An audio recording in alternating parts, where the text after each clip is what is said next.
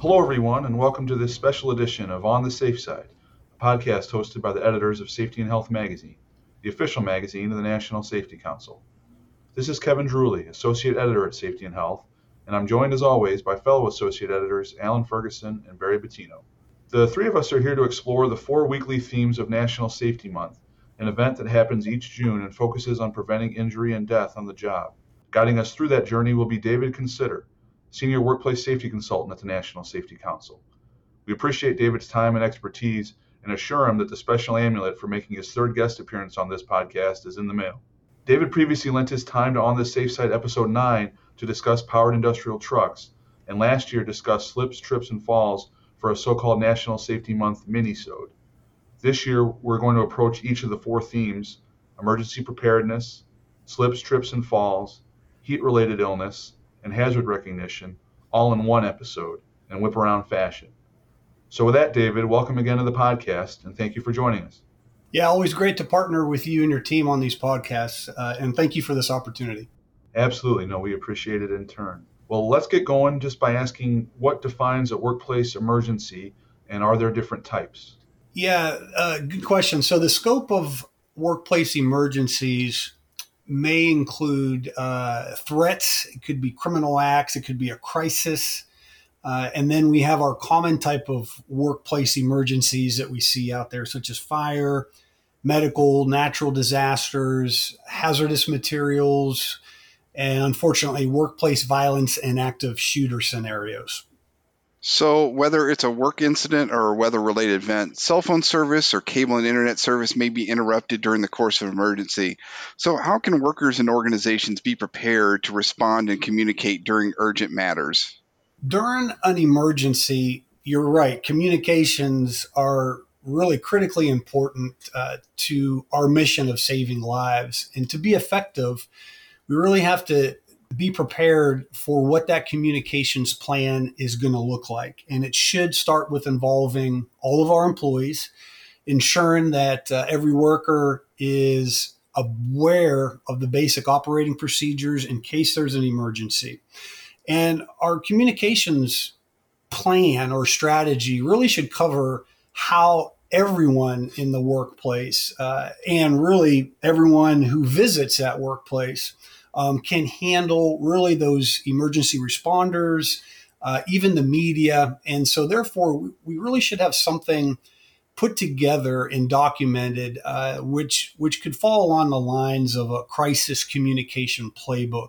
And really, when we're looking at awareness and training for everyone in our workplace, we're really going over items such as where those primary and secondary evacuation routes are, whether it's offsite or if it's a shelter-in-place scenario. We really need to think hard about our communications equipment. We strongly advise that we have two-way radios on site. We also have those mass communication systems, which sends those urgent notifications to all of our devices out there, such as our PCs, our phones, our tablets, etc. We should also consider means for reporting those emergencies, what the alarms are, emergency phone numbers, notification to key personnel, notification of a key maintenance personnel, and really accounting for everyone when and after an emergency. And David, there can be a great deal of emotion and stress over the course of an emergency response situation. How can employers assist workers with addressing these issues before, during, and after an emergency?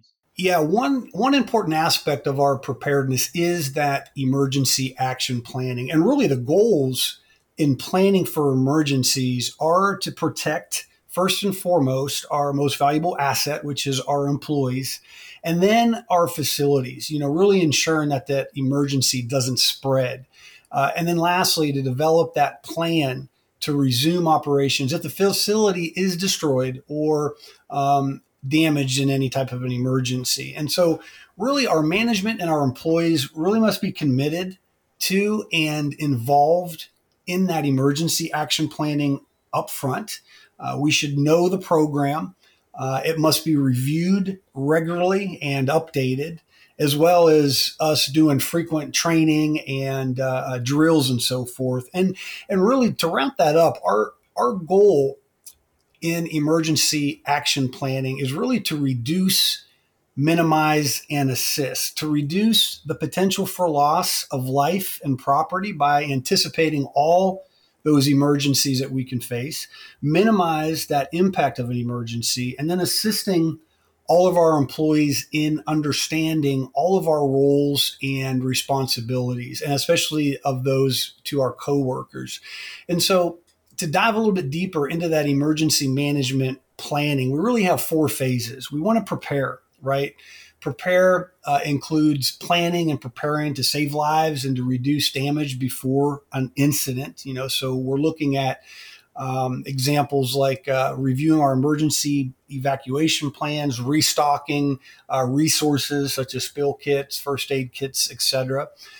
The second phase is response, right? So this is how we're going to take action to prevent that further damage during an emergency situation. So, for example, are we seeking shelter from a tornado? Are we shutting down gas valves in a earthquake situation? The third phase would be recovery, including taking actions to return to normal and safer situations after an emergency. So an example here would be, getting that financial assistance for us to start those repairs.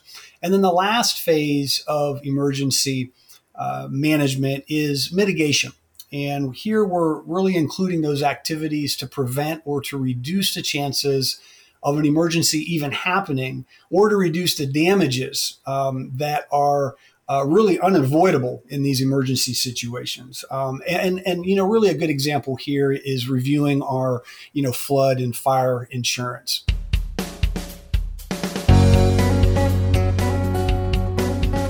Well, we're going to pivot now to the second weekly topic of National Safety Month, and that is slips, trips, and falls, which we know are a leading cause of on-the-job injuries. David, we also know slip, trip, and fall risks are varied. But could you please take our listeners through a quick informational discussion about how some major risks and what those are and how to mitigate them? Let's take a look at our definitions first. When we look at a slip, it's when we have a loss of balance caused by too little friction between your feet and the surface on which we're walking or we're working. And so that being said, most of our slip-related falls are going to result from the person falling backwards or to the side. When we look at a trip occurs when you encounter an object in your walking path, for example, and are moving with enough momentum to be thrown off of balance. And so most of our trip-related falls are going to result from the person falling forward. And then we have a fall, which is to move downward freely without control from a higher to a lower level. And falls could also occur at the same level. So with those definitions in mind, some of those risks that contribute to these slip, trips, and fall incidents may include wet, oily, maybe even surfaces and spills. We're looking at loose footing, maybe unanchored floor coverings like your rugs, mats, and carpeting. We have uneven surfaces such as steps and thresholds. We got changes in elevation or levels.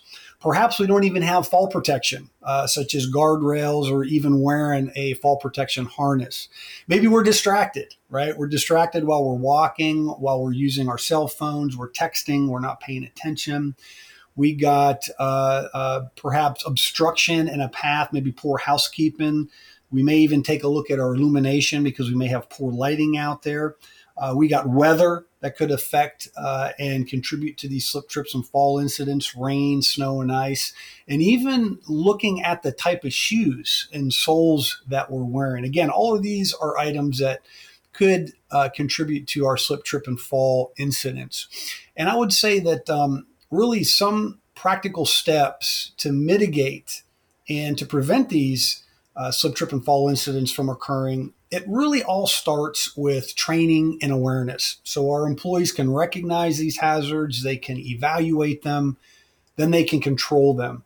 We should also have regular inspections being conducted.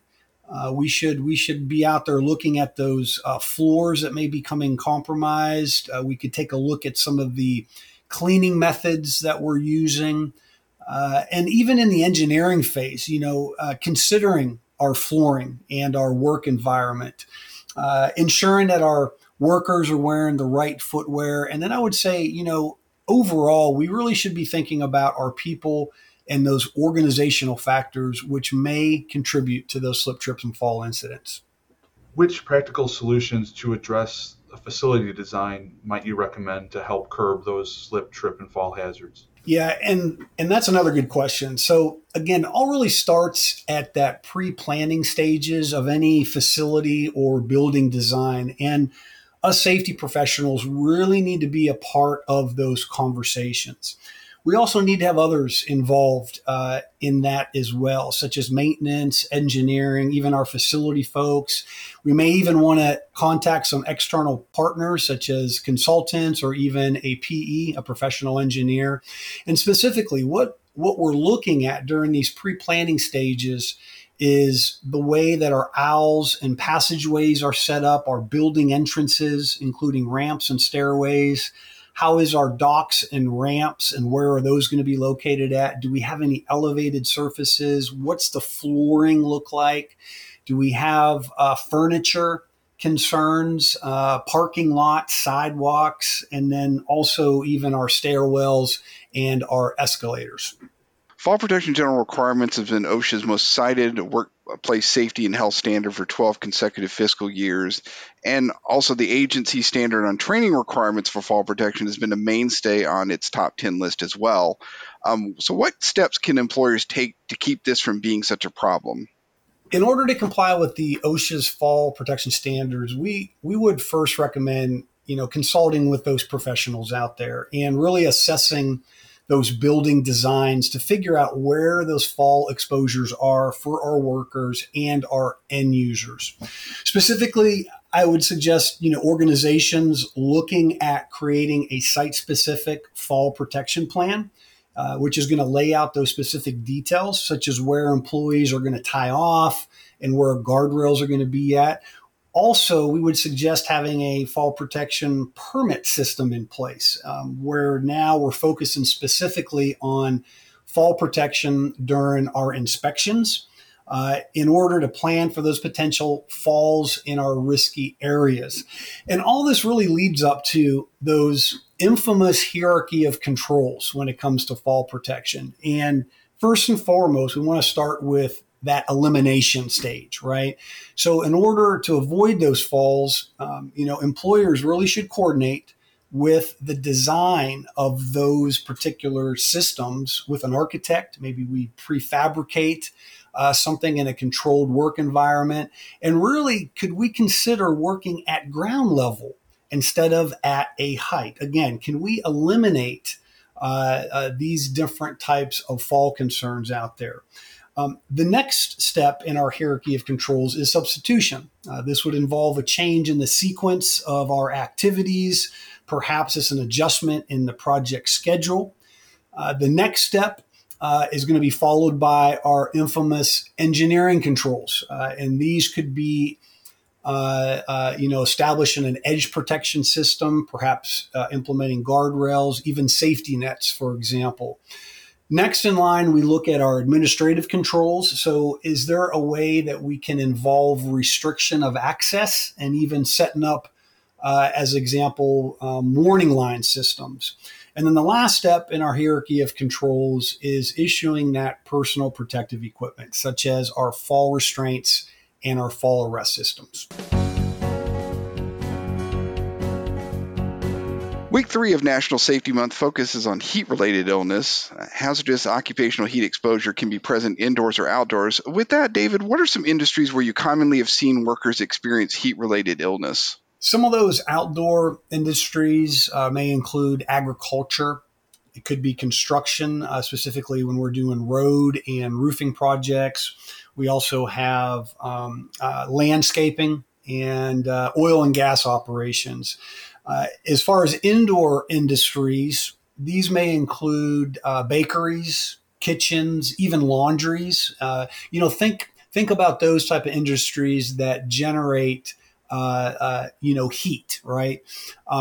Electrical utilities, because we got these boiler rooms. We could also have our fire services. We're looking at the iron and steel mills and foundries, and even in some of our warehousing. David, how would you describe what a heat-related illness is and how can it be prevented? So that's a loaded question. So heat-related illness really occurs when you have heat dissipation that does not happen quickly enough. And really what we're talking about here, it's when the internal body temperature keeps rising and the worker may experience those symptoms such as thirst, irritability, perhaps a rash, maybe even cramping, heat exhaustion, or even heat stroke.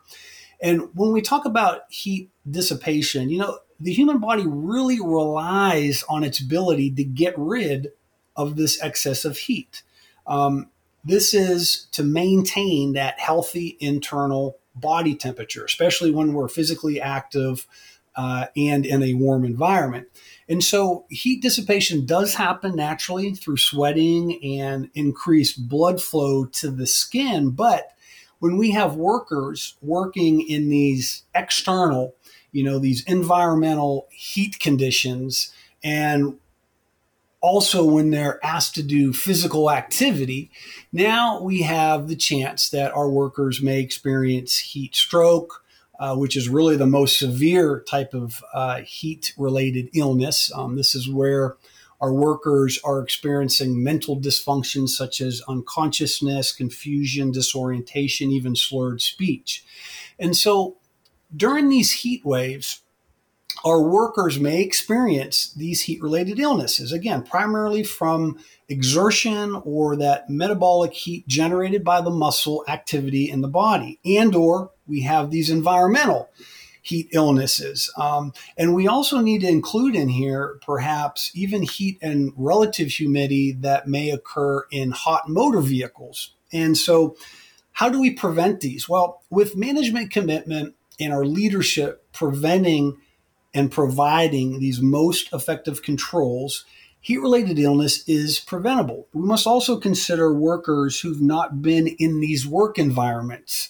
And so they need to build that tolerance. They need to acclimatize themselves to the heat, especially during the first few days in a warm or a hot environment. And so some other things that we can do to encourage our workers to prevent these different type of heat illnesses is they should be consuming adequate fluids, right? Water and sport drinks. We should maybe consider shorter shifts, right? With frequent rest breaks in the shade or at least away from those different type of heat sources. We should also empower our supervisors and our workers to make those changes to our workload by slowing down that physical activity, right? Like reducing those manual handling speeds. We can also schedule work for the morning in order to keep the body temperatures down in those warm environments. Again, we should be taking frequent breaks and then quickly identifying any of those heat-related illnesses. We can also make the workplace safer. Again, if we look at those hierarchy of controls, right? Engineering controls, increasing air conditioning. We could have cooled air. We could have an increased airflow. All this is leading to that increased evaporative cooling. And so we will also encourage our supervisors, especially our workers in those warm environments, to drink those fluids on a regular basis, right? Water, sports drinks. And then at a minimum, it all is about that awareness and training. So we should be training, we should be talking to our workers on a regular basis about what these heat-related symptoms and first aid measures are. How can an employer or a fellow worker help when a worker suffers a heat-related illness? Yeah, so worst case scenario, we should be encouraging water, rest, and shade as our prevention, as well as our treatment for heat-related illnesses. We should be taking those workers to a cooler area. Again, do we have some shade? Do we have some air conditioning? We should cool those workers off immediately, and using techniques such as immersing our workers in a cold water or an ice bath. We could remove those outer layers of clothing, especially that heavy protective clothing that some of our workers are required to wear. We should be placing ice or cold, wet towels on the head, neck, trunk, armpits, and groin area as an example. And then we should be using fans to circulate that air around the worker.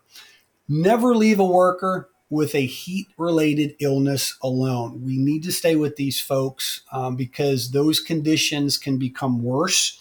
And when in doubt, we should call 911.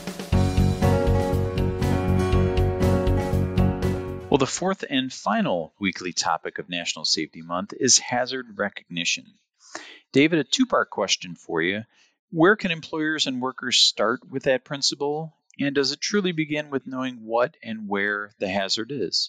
Employees are exposed to a variety of hazards, not only on the job, but also off the job. And really the first step in that effective management of risk is what we call hazard recognition, just what you alluded to. That all starts with some type of a worksite hazard analysis, which is a strategy used to identify those hazards in the workplace. And for us to be effective with that analysis, it's important for us to spend time planning and preparing for it. We should be asking those questions. What is the goal? What are we looking for? Who's going to be involved? And how are we going to inform our workers? And really, there's a variety of sources that can help us start in this process, right? We could have already reports from our supervisors. Perhaps we have a collection or a database of employee concerns. We could look at some of the records that we already have access to, such as our OSHA recordables and our incident logs. And then really during that worksite evaluation, we need to consider those elements that make up our work system and where those hazards could exist. So we're looking at, number one, the environment, okay? When we look at the environment, we're looking at what chemicals do we have in the workplace? What are those physical hazards, those biological hazards, and those ergonomic hazards? The second area that we look at when we do a worksite analysis is we look at the equipment, right? We could be looking at the construction plans. We could be looking at the current tools and equipment that we are using within our workplace. The third area when we conduct this worksite evaluation is looking at our people, right? Are they actually using personal protective equipment? Do we have emergency equipment available and accessible? What are the safety devices that we're using, such as lockout and tagout? Are we using the appropriate equipment, tools, and machines? Are we utilizing proper lifting techniques? And then the last area when we're looking at a worksite evaluation is really the system, right?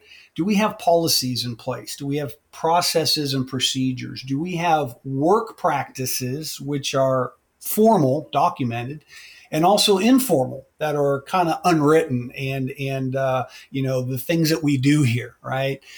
What management allows, what management condones, what are the roles and responsibilities of those folks, and how are they expressed and implied within the organization? So, as we all know, workers encounter many hazards on the job. Could you tell us about some common types and examples of each? Yeah, so that first area that we were looking at when we look at a worksite evaluation, we're looking at the environment, right? So we're looking at chemical, physical, biological, and ergonomic hazards. So specifically, when we look at chemical hazards, we're looking at that excessive airborne concentrations of liquids, gases, vapors, even those particulates, those solids that may be in the form of a dust, smoke, fumes, fibers, aerosols, and mists.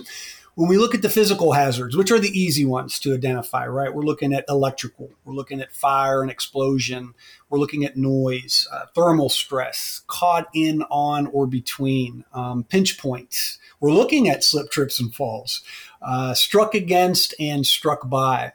Specific examples when we look at biological hazards could include bloodborne pathogens. It could include mold. We're looking at maybe plant and insect poisonings, tuberculosis, water and wastewater. And then lastly, which is one of the top injuries in the workplace, is our ergonomic hazards, right? Repetition, those forceful exertions, awkward postures. Do we have contact stress? Are we using tools that have a significant vibration? What is our work area design? And also, what is our tool or our equipment designs? Wrapping up with you here, David, what approaches or strategies are useful for controlling these hazards once they're identified? Yeah, so let's look at that infamous hierarchy of controls that we alluded to earlier. Those 5 different controls, starting at what is the most effective to the least effective. Number 1, most effective, is elimination. Can we physically remove that hazard? So if work is being done at a height, can we possibly move that to the ground level instead, right? Elimination. The second control, which is the second most effective, is substitution. Maybe we can substitute a different chemical for something that's less hazardous or even non-toxic. We go to the engineering controls. Can we isolate the worker from the hazard? Can we use mechanical devices such as forklifts or even pallet jacks? We look at next our administrative controls, where we're changing the way people work, right? We're providing education, we're providing training, job rotation, housekeeping, for example.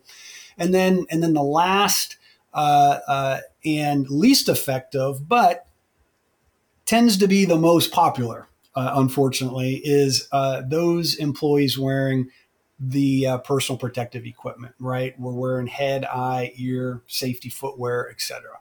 Well, thank you once again, David, for joining us for this special episode. We also thank our listeners. We always appreciate the time you spend with us, and we appreciate your dedication in helping keep workers safe. Throughout National Safety Month, the National Safety Council offers numerous free resources to the public, including infographics, fact sheets, articles, a social media kit, and more. NSC members also will receive exclusive content during National Safety Month and all year long. Check out the resources by visiting nsc.org/NSM. That's all for now. We wish everyone an enlightening and productive National Safety Month and ask that you please stay on the safe side.